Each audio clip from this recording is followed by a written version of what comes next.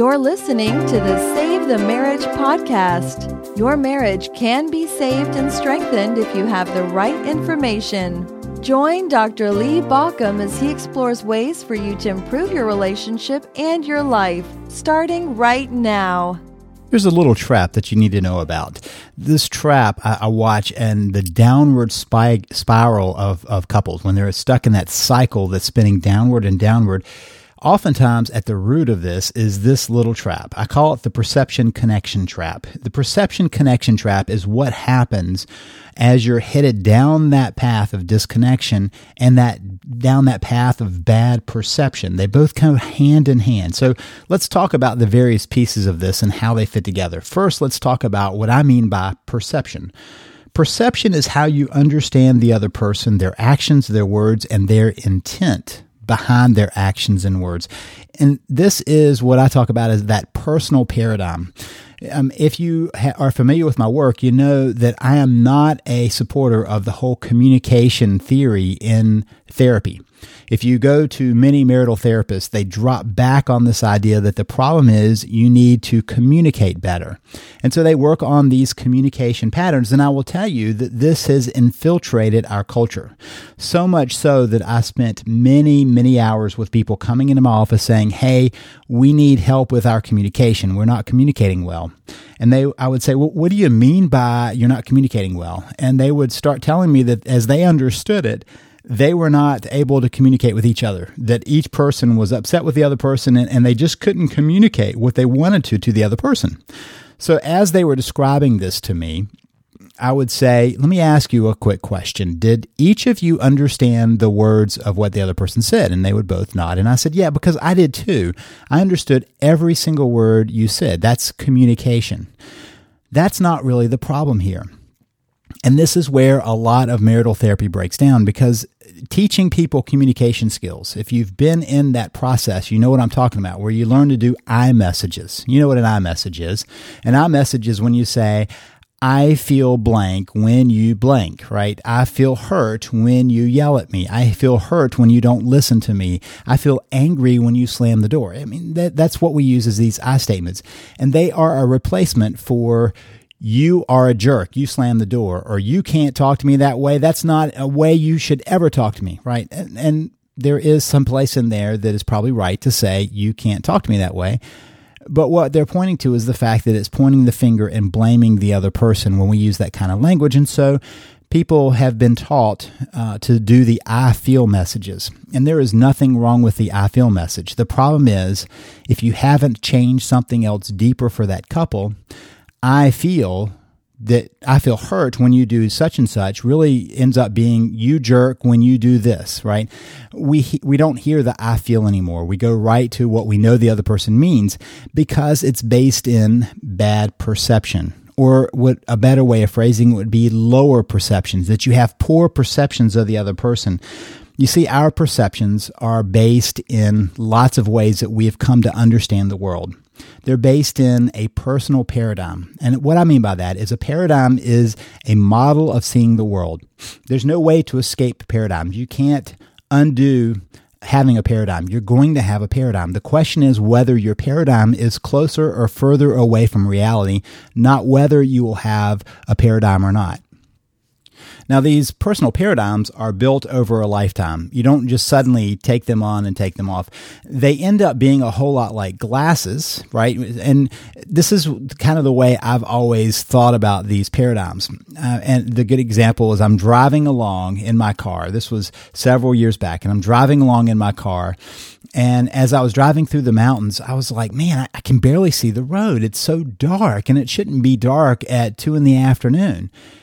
And then I remembered that I had put my glasses on a while back while it was all sunny and I wasn't in the mountains.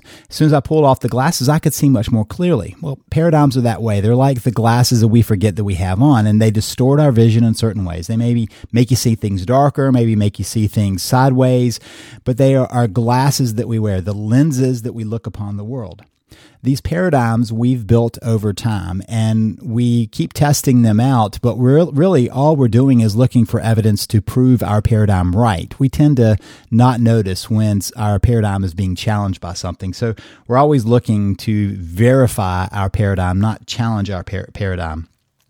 It's a great shortcut to see the world, and it probably helps us more than it hinders us. But there are times, particularly when it's related to a spouse, that it might get us into trouble. So how does that paradigm get created? Well, in the events and circumstances of your life, both the ones that you bring into your relationship and the ones that you've built from your relationship. That now we're talking about your perceptions and your paradigm about your spouse. For instance, let's say you came from a family where you had a very distant parent who was very arbitrary in love and maybe even very judgmental, that you couldn't just get loved, you had to earn love, and maybe you even had an absent parent. And because of that, you've learned to distrust emotions and distrust people's love for you. And so you bring that into a marriage. And then something happens and you immediately begin to distrust your spouse. That would be an example of a paradigm that we've created that we bring into the relationship. Or perhaps along the way, something happened with a spouse. And I often see this when there's a big change in life. For instance, let's say that a spouse becomes sick and you have to take care of your spouse. And over time, you begin to see the spouse as the patient, not as the partner.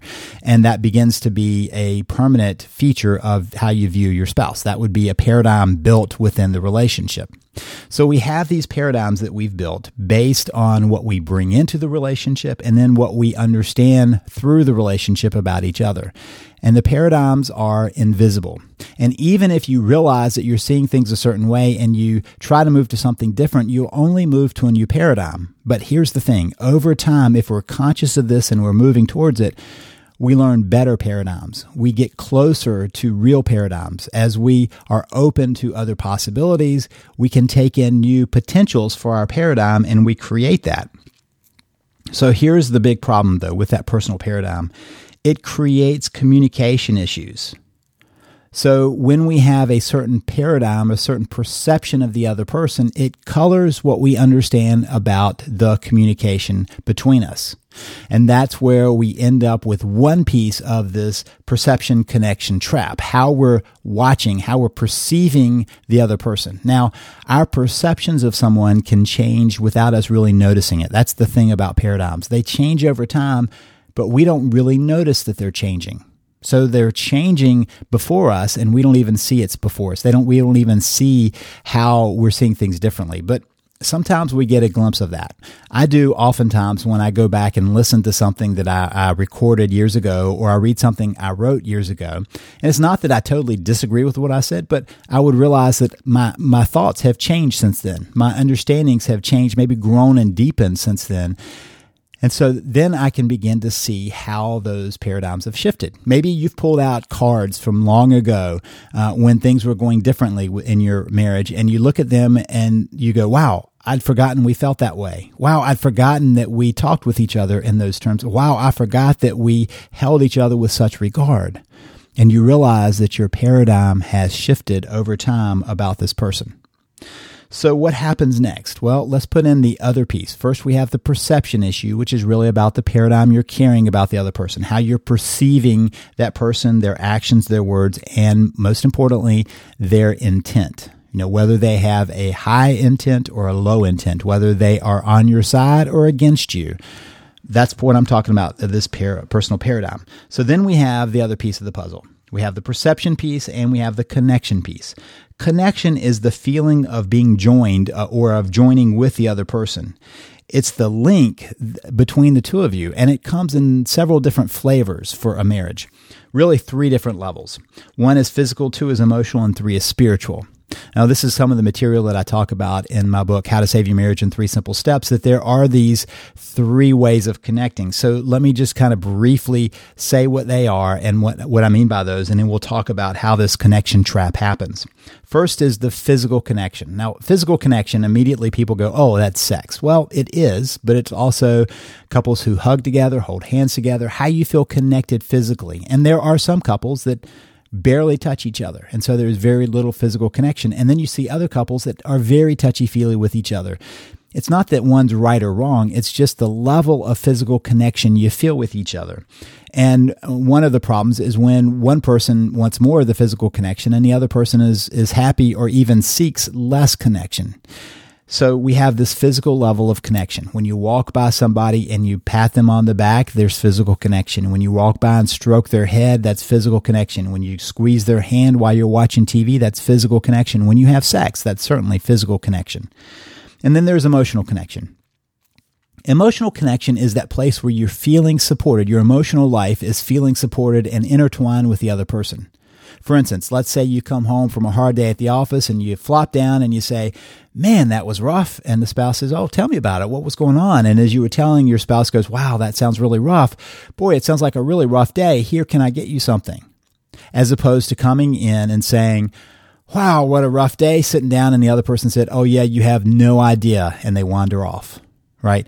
And one is going to feel connected, the other is going to feel disconnected. Or another level of emotional connection is when somebody's hurting to be comforted by the spouse. That leads to deeper emotional connections rather than feeling pushed away when there's hurt. And so the emotional connection is that place where it's the intertwining of our emotional lives, of feeling in support of each other, of feeling supported in your down moments and in celebration by your spouse. When you share those feelings and emotions, that's emotional connection. And then the last is spiritual connection. And there are lots of couples who never quite understand this spiritual connection piece. Interestingly, though, when I talk to those couples, they were spiritually connected at least at one point. Your spiritual connection is not just about your religious beliefs. Now, your spiritual belief, your religious or spiritual beliefs are certainly a part of that equation when you share them. When you talk about your struggles, your beliefs, what you're kind of moving towards, that's a piece of it.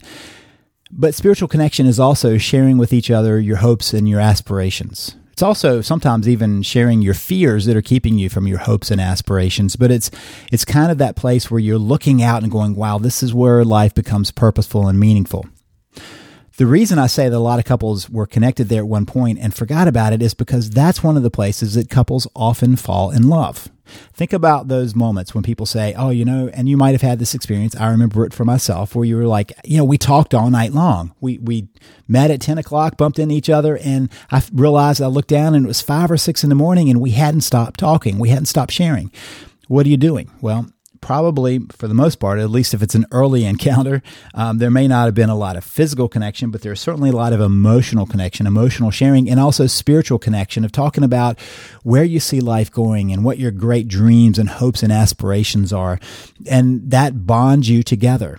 In fact, the spiritual connection can be one of the biggest bondings for couples when they can support each other in their spiritual aspirations and their beliefs and their hopes and dreams. That's a very deep bond. Some couples never experience it, and some couples do it and don't realize that that's a level of connection. Okay, so connection is this other part of the perception connection trap. You have these 3 levels of connection, and let's say those one or all or 2 or all 3 of those levels of connection are on the downswing. They're not increasing. They're falling away. There's some detachment going on. Well, here's the connection perception or the perception connection trap. When connection is low, perception is going to get poor. And when perception is poor, connection is going to lower. And you see the downward cycle. So you have a poor perception of each other, and then you don't want to connect as much. And since you're not connecting as much, the perceptions begin to spoil a bit more, and they go lower and lower. And then there's less connection, and then the perception gets to be poorer. And then there's less connection, and the perception gets to be poor. And down you dig into that hole. That's the perception connection trap. For example, think about when you're disconnected at some point. Maybe some point in the past, you can think about it when there was a disconnection and some slight issue came up and it began to feel very amplified to you. The little slight ends up growing into something huge. And these issues always seem bigger, and the big issues almost seem insurmountable when the disconnection is there. It could have been that you were feeling disconnected for some reason, and then something was said kind of off the cuff, or maybe a holiday or a birthday was missed and not celebrated the way it was expected to be. And that little slight that may have just been an oversight of the other person, may have been because they were busy or sidetracked or whatever else, suddenly becomes a character flaw that they didn't do it, and it becomes a slap in the face that they didn't do it. So all of a sudden you have a poor perception of the other person and you feel more disconnection. That's when you become caught in the perception connection trap. The interesting thing is when connection grows, the little things become just background noise, and those big issues seem like they can be conquered. I know this over the years of having people come in and they would tell me the issues that they say, we just can't get beyond this. And then we get them connected a little bit and they come back and I'll say, well, what about this issue? And they're like, oh, that doesn't matter anymore. I haven't even thought about that, right? And so what I know is that when you get connection going, the perception gets better. And as the perception gets better, the connection can grow. And as the connection grows, the perception gets better. And so while there is a perception connection trap that pulls you down, the opposite cycle happens too, where you have opportunities by building connection that lead to better perception. So whenever there is connection, it's easier to build a better perception towards each other. Now, that leads us to what do you do? How do you conquer the perception connection trap? How do you break it? How do you crack that trap? Well, I want to make really 4 big points about that. So the first big point number 1, you cannot make your spouse change perceptions. You can't reach in and adjust the lenses. You can't pull off their glasses. And, what I watch is many times people try to use logic. They try to help their spouse see that they're not seeing them in the correct way. You're trying to convince somebody else to change their perceptions of you, and that is wasted breath and wasted energy, and probably even goes in the negative way. That when you're trying to convince somebody of something, of seeing you differently, they're more and more convinced that they are more and more correct, and they solidify that. So when you believe that the other person has a misperception of you, you're probably wasting your breath trying to get them to change it, trying to argue the point with them. That's a direct assault on people's perceptions, and it doesn't work. Quick thing you can kind of watch is try to change somebody's perceptions of politics or of world events. They'll say something and you'll give some reason to believe the opposite. And then they'll argue why that opposite's impossible too. I've noticed this on the internet, and in fact, it's kind of an interesting human trait. I've had several people who would post something on Facebook that I knew was wrong. And so, me trying to help them be a little more rational and sensible, I would go pull out the evidence to prove them wrong. And I would say, hey, I'm not sure that's the whole picture. You might want to look at this. And they would either dismiss the information that I provided or argue the point deeper. In other words, I never changed their mind, right? And in fact, I try as much as I can to not step into that anymore, because I know on a conscious level that I can't change their perceptions. There's just part of me that wants to make sure that they have the rest of the information. And more than that, and this is the truth of why I do that, I want the people who are reading it, who haven't made up their mind, to have the other side to it, to be able to see that maybe that's not the truth. Maybe there's something else. You can't ever change somebody's perception directly, even though we as humans keep trying. So that's big point number 1. You can't make your spouse change perceptions of you directly. Directly is the key word there. Big point number 2. You can note how your own perceptions are not always completely accurate, and maybe even a little bit negative. And the reason this is important is once you can identify that perhaps you're seeing your spouse through faulty lenses, you can be a little more cautious about using those lenses and not assume that you have it all correct. That's an important way of beginning to turn back this pattern. So big point number 2 is that you can take control of those lenses that you have. Now, you're still going to have lenses, but you can understand that they're there. Now, if you've agreed with me up to this point, if you're still listening to me and you go, okay, he's got a point, I do see the world probably not exactly the way it is, then we're on task with this. We're on target. You can then decide that you don't see your spouse perfectly and decide that you're going to be a little more open to the other possibilities of how your spouse really is than the one that feels automatic. Okay, so big point number 2, you can note how your own perceptions may be less than accurate and maybe even slightly more negative, and therefore use caution. Which leads us to big point number 3. Work on rebuilding the connection. As you rebuild the connection between the two of you, you end up helping both of your perceptions. Notice how that works. The connection is between the two of you. The perceptions are each your own. And so as you work on the connection between the two of you, it begins to affect both of your perceptions of each other. So you have a little wider range when there is connection. Think about how maybe you're very, very angry and upset with somebody, and you just can't believe that they would be that way, and there's no way that you could possibly continue in the relationship with them. And then they come up and they say, hey, you know what? I'm so sorry. And they give you the reason why that happened, and you go, oh. And suddenly understanding returns because connection has returned. It's been reestablished by that emotional exchange of apologies. And suddenly you have a new way of seeing this person, a new understanding of seeing this person, and it heals the misperceptions that you had of them. So work on rebuilding the connection. It will help both of your perspectives and both of your perceptions. Okay, so that brings us to big point number 4. Focus on building fond thoughts. Now, this is kind of an interesting one I want you to think about because I'm asking you to be intentional about how you might alter your perceptions of your spouse, how you might begin to take control back of those perceptions and begin to rebuild them in a positive direction. Focus on building fond thoughts. Now, this is research backed that if we begin to work on building fond thoughts for our spouse, we will feel more connected with the spouse. And so what I would suggest you do is think back on what made you fall in love with your spouse. Sometimes it's important to reach back behind the current problems and think back, what made you fall in love? What are those factors about your spouse that made you fall in love? Because if I say, what is it that you love about your spouse right now, you might say, I'm so angry, I can't think of any of that. But go back and think about it in fonder times, what those fond moments were, those fond traits were of your spouse. And just really ponder them, really hold them in and focus on those fonder thoughts of what led you to fall in love. The second thing is, what do you respect about your spouse?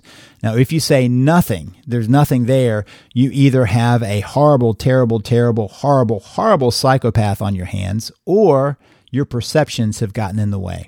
One of the clear signs that I can tell that somebody is really down on, and really at a place of misperception is that they can only see the negative in a spouse. I can tell you because I've often had people come into my office and describe me the devil, right? And I'm waiting for the spouse to walk in with horns and a pointy tail, and in comes a very nice person.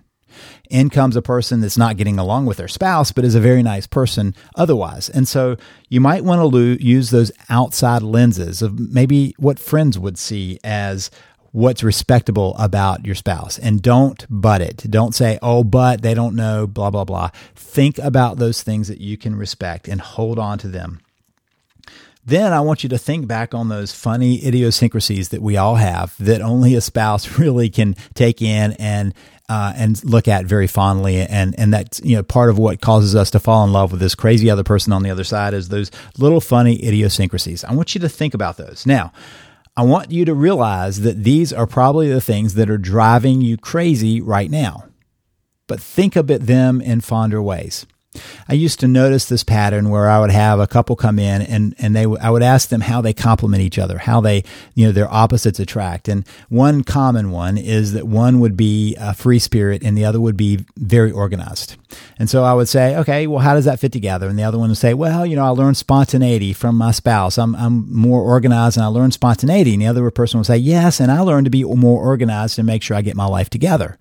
Fast forward a little bit, and if they don't keep focused on what's attractive about that, I have them come in and they tell me that one's flighty and the other is anal, right? And there's no difference in those descriptions other than the angle they're looking at.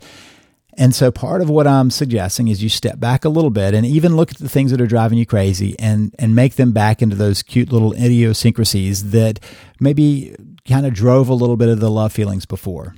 That's the way we begin to rebuild those fond feelings that you have towards the other person. Now, it's not going to happen overnight, and you do have to be intentional about it, and you do have to decide that you're going to suspend your set paradigm, that you have to suggest that there is maybe not everything within your paradigm that is true, and rebuild from there. So big point number one, you cannot make your spouse change their perceptions of you directly, so don't do it. Don't try. Big point number two, you can note your own perceptions and how they are likely not exactly accurate, and decide to use caution with how you're viewing your spouse. Big point number three is work on rebuilding the connection. It will help both of your perceptions.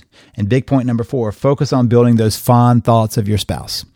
Okay, that's the formula for how you crack the perception connection trap. Now, if you're saying, okay, I've got a little pieces here, I need more, that's the time to grab the Save the Marriage system. There's a link to that in the show notes just below this. So grab that system, and you're going to learn way more about how that paradigm fits in and how you can really change it up. This is Lee Balcom wishing you the best as you work to save your marriage. You've been listening to Save the Marriage podcast. For more information and help, please visit us at SaveTheMarriage.com.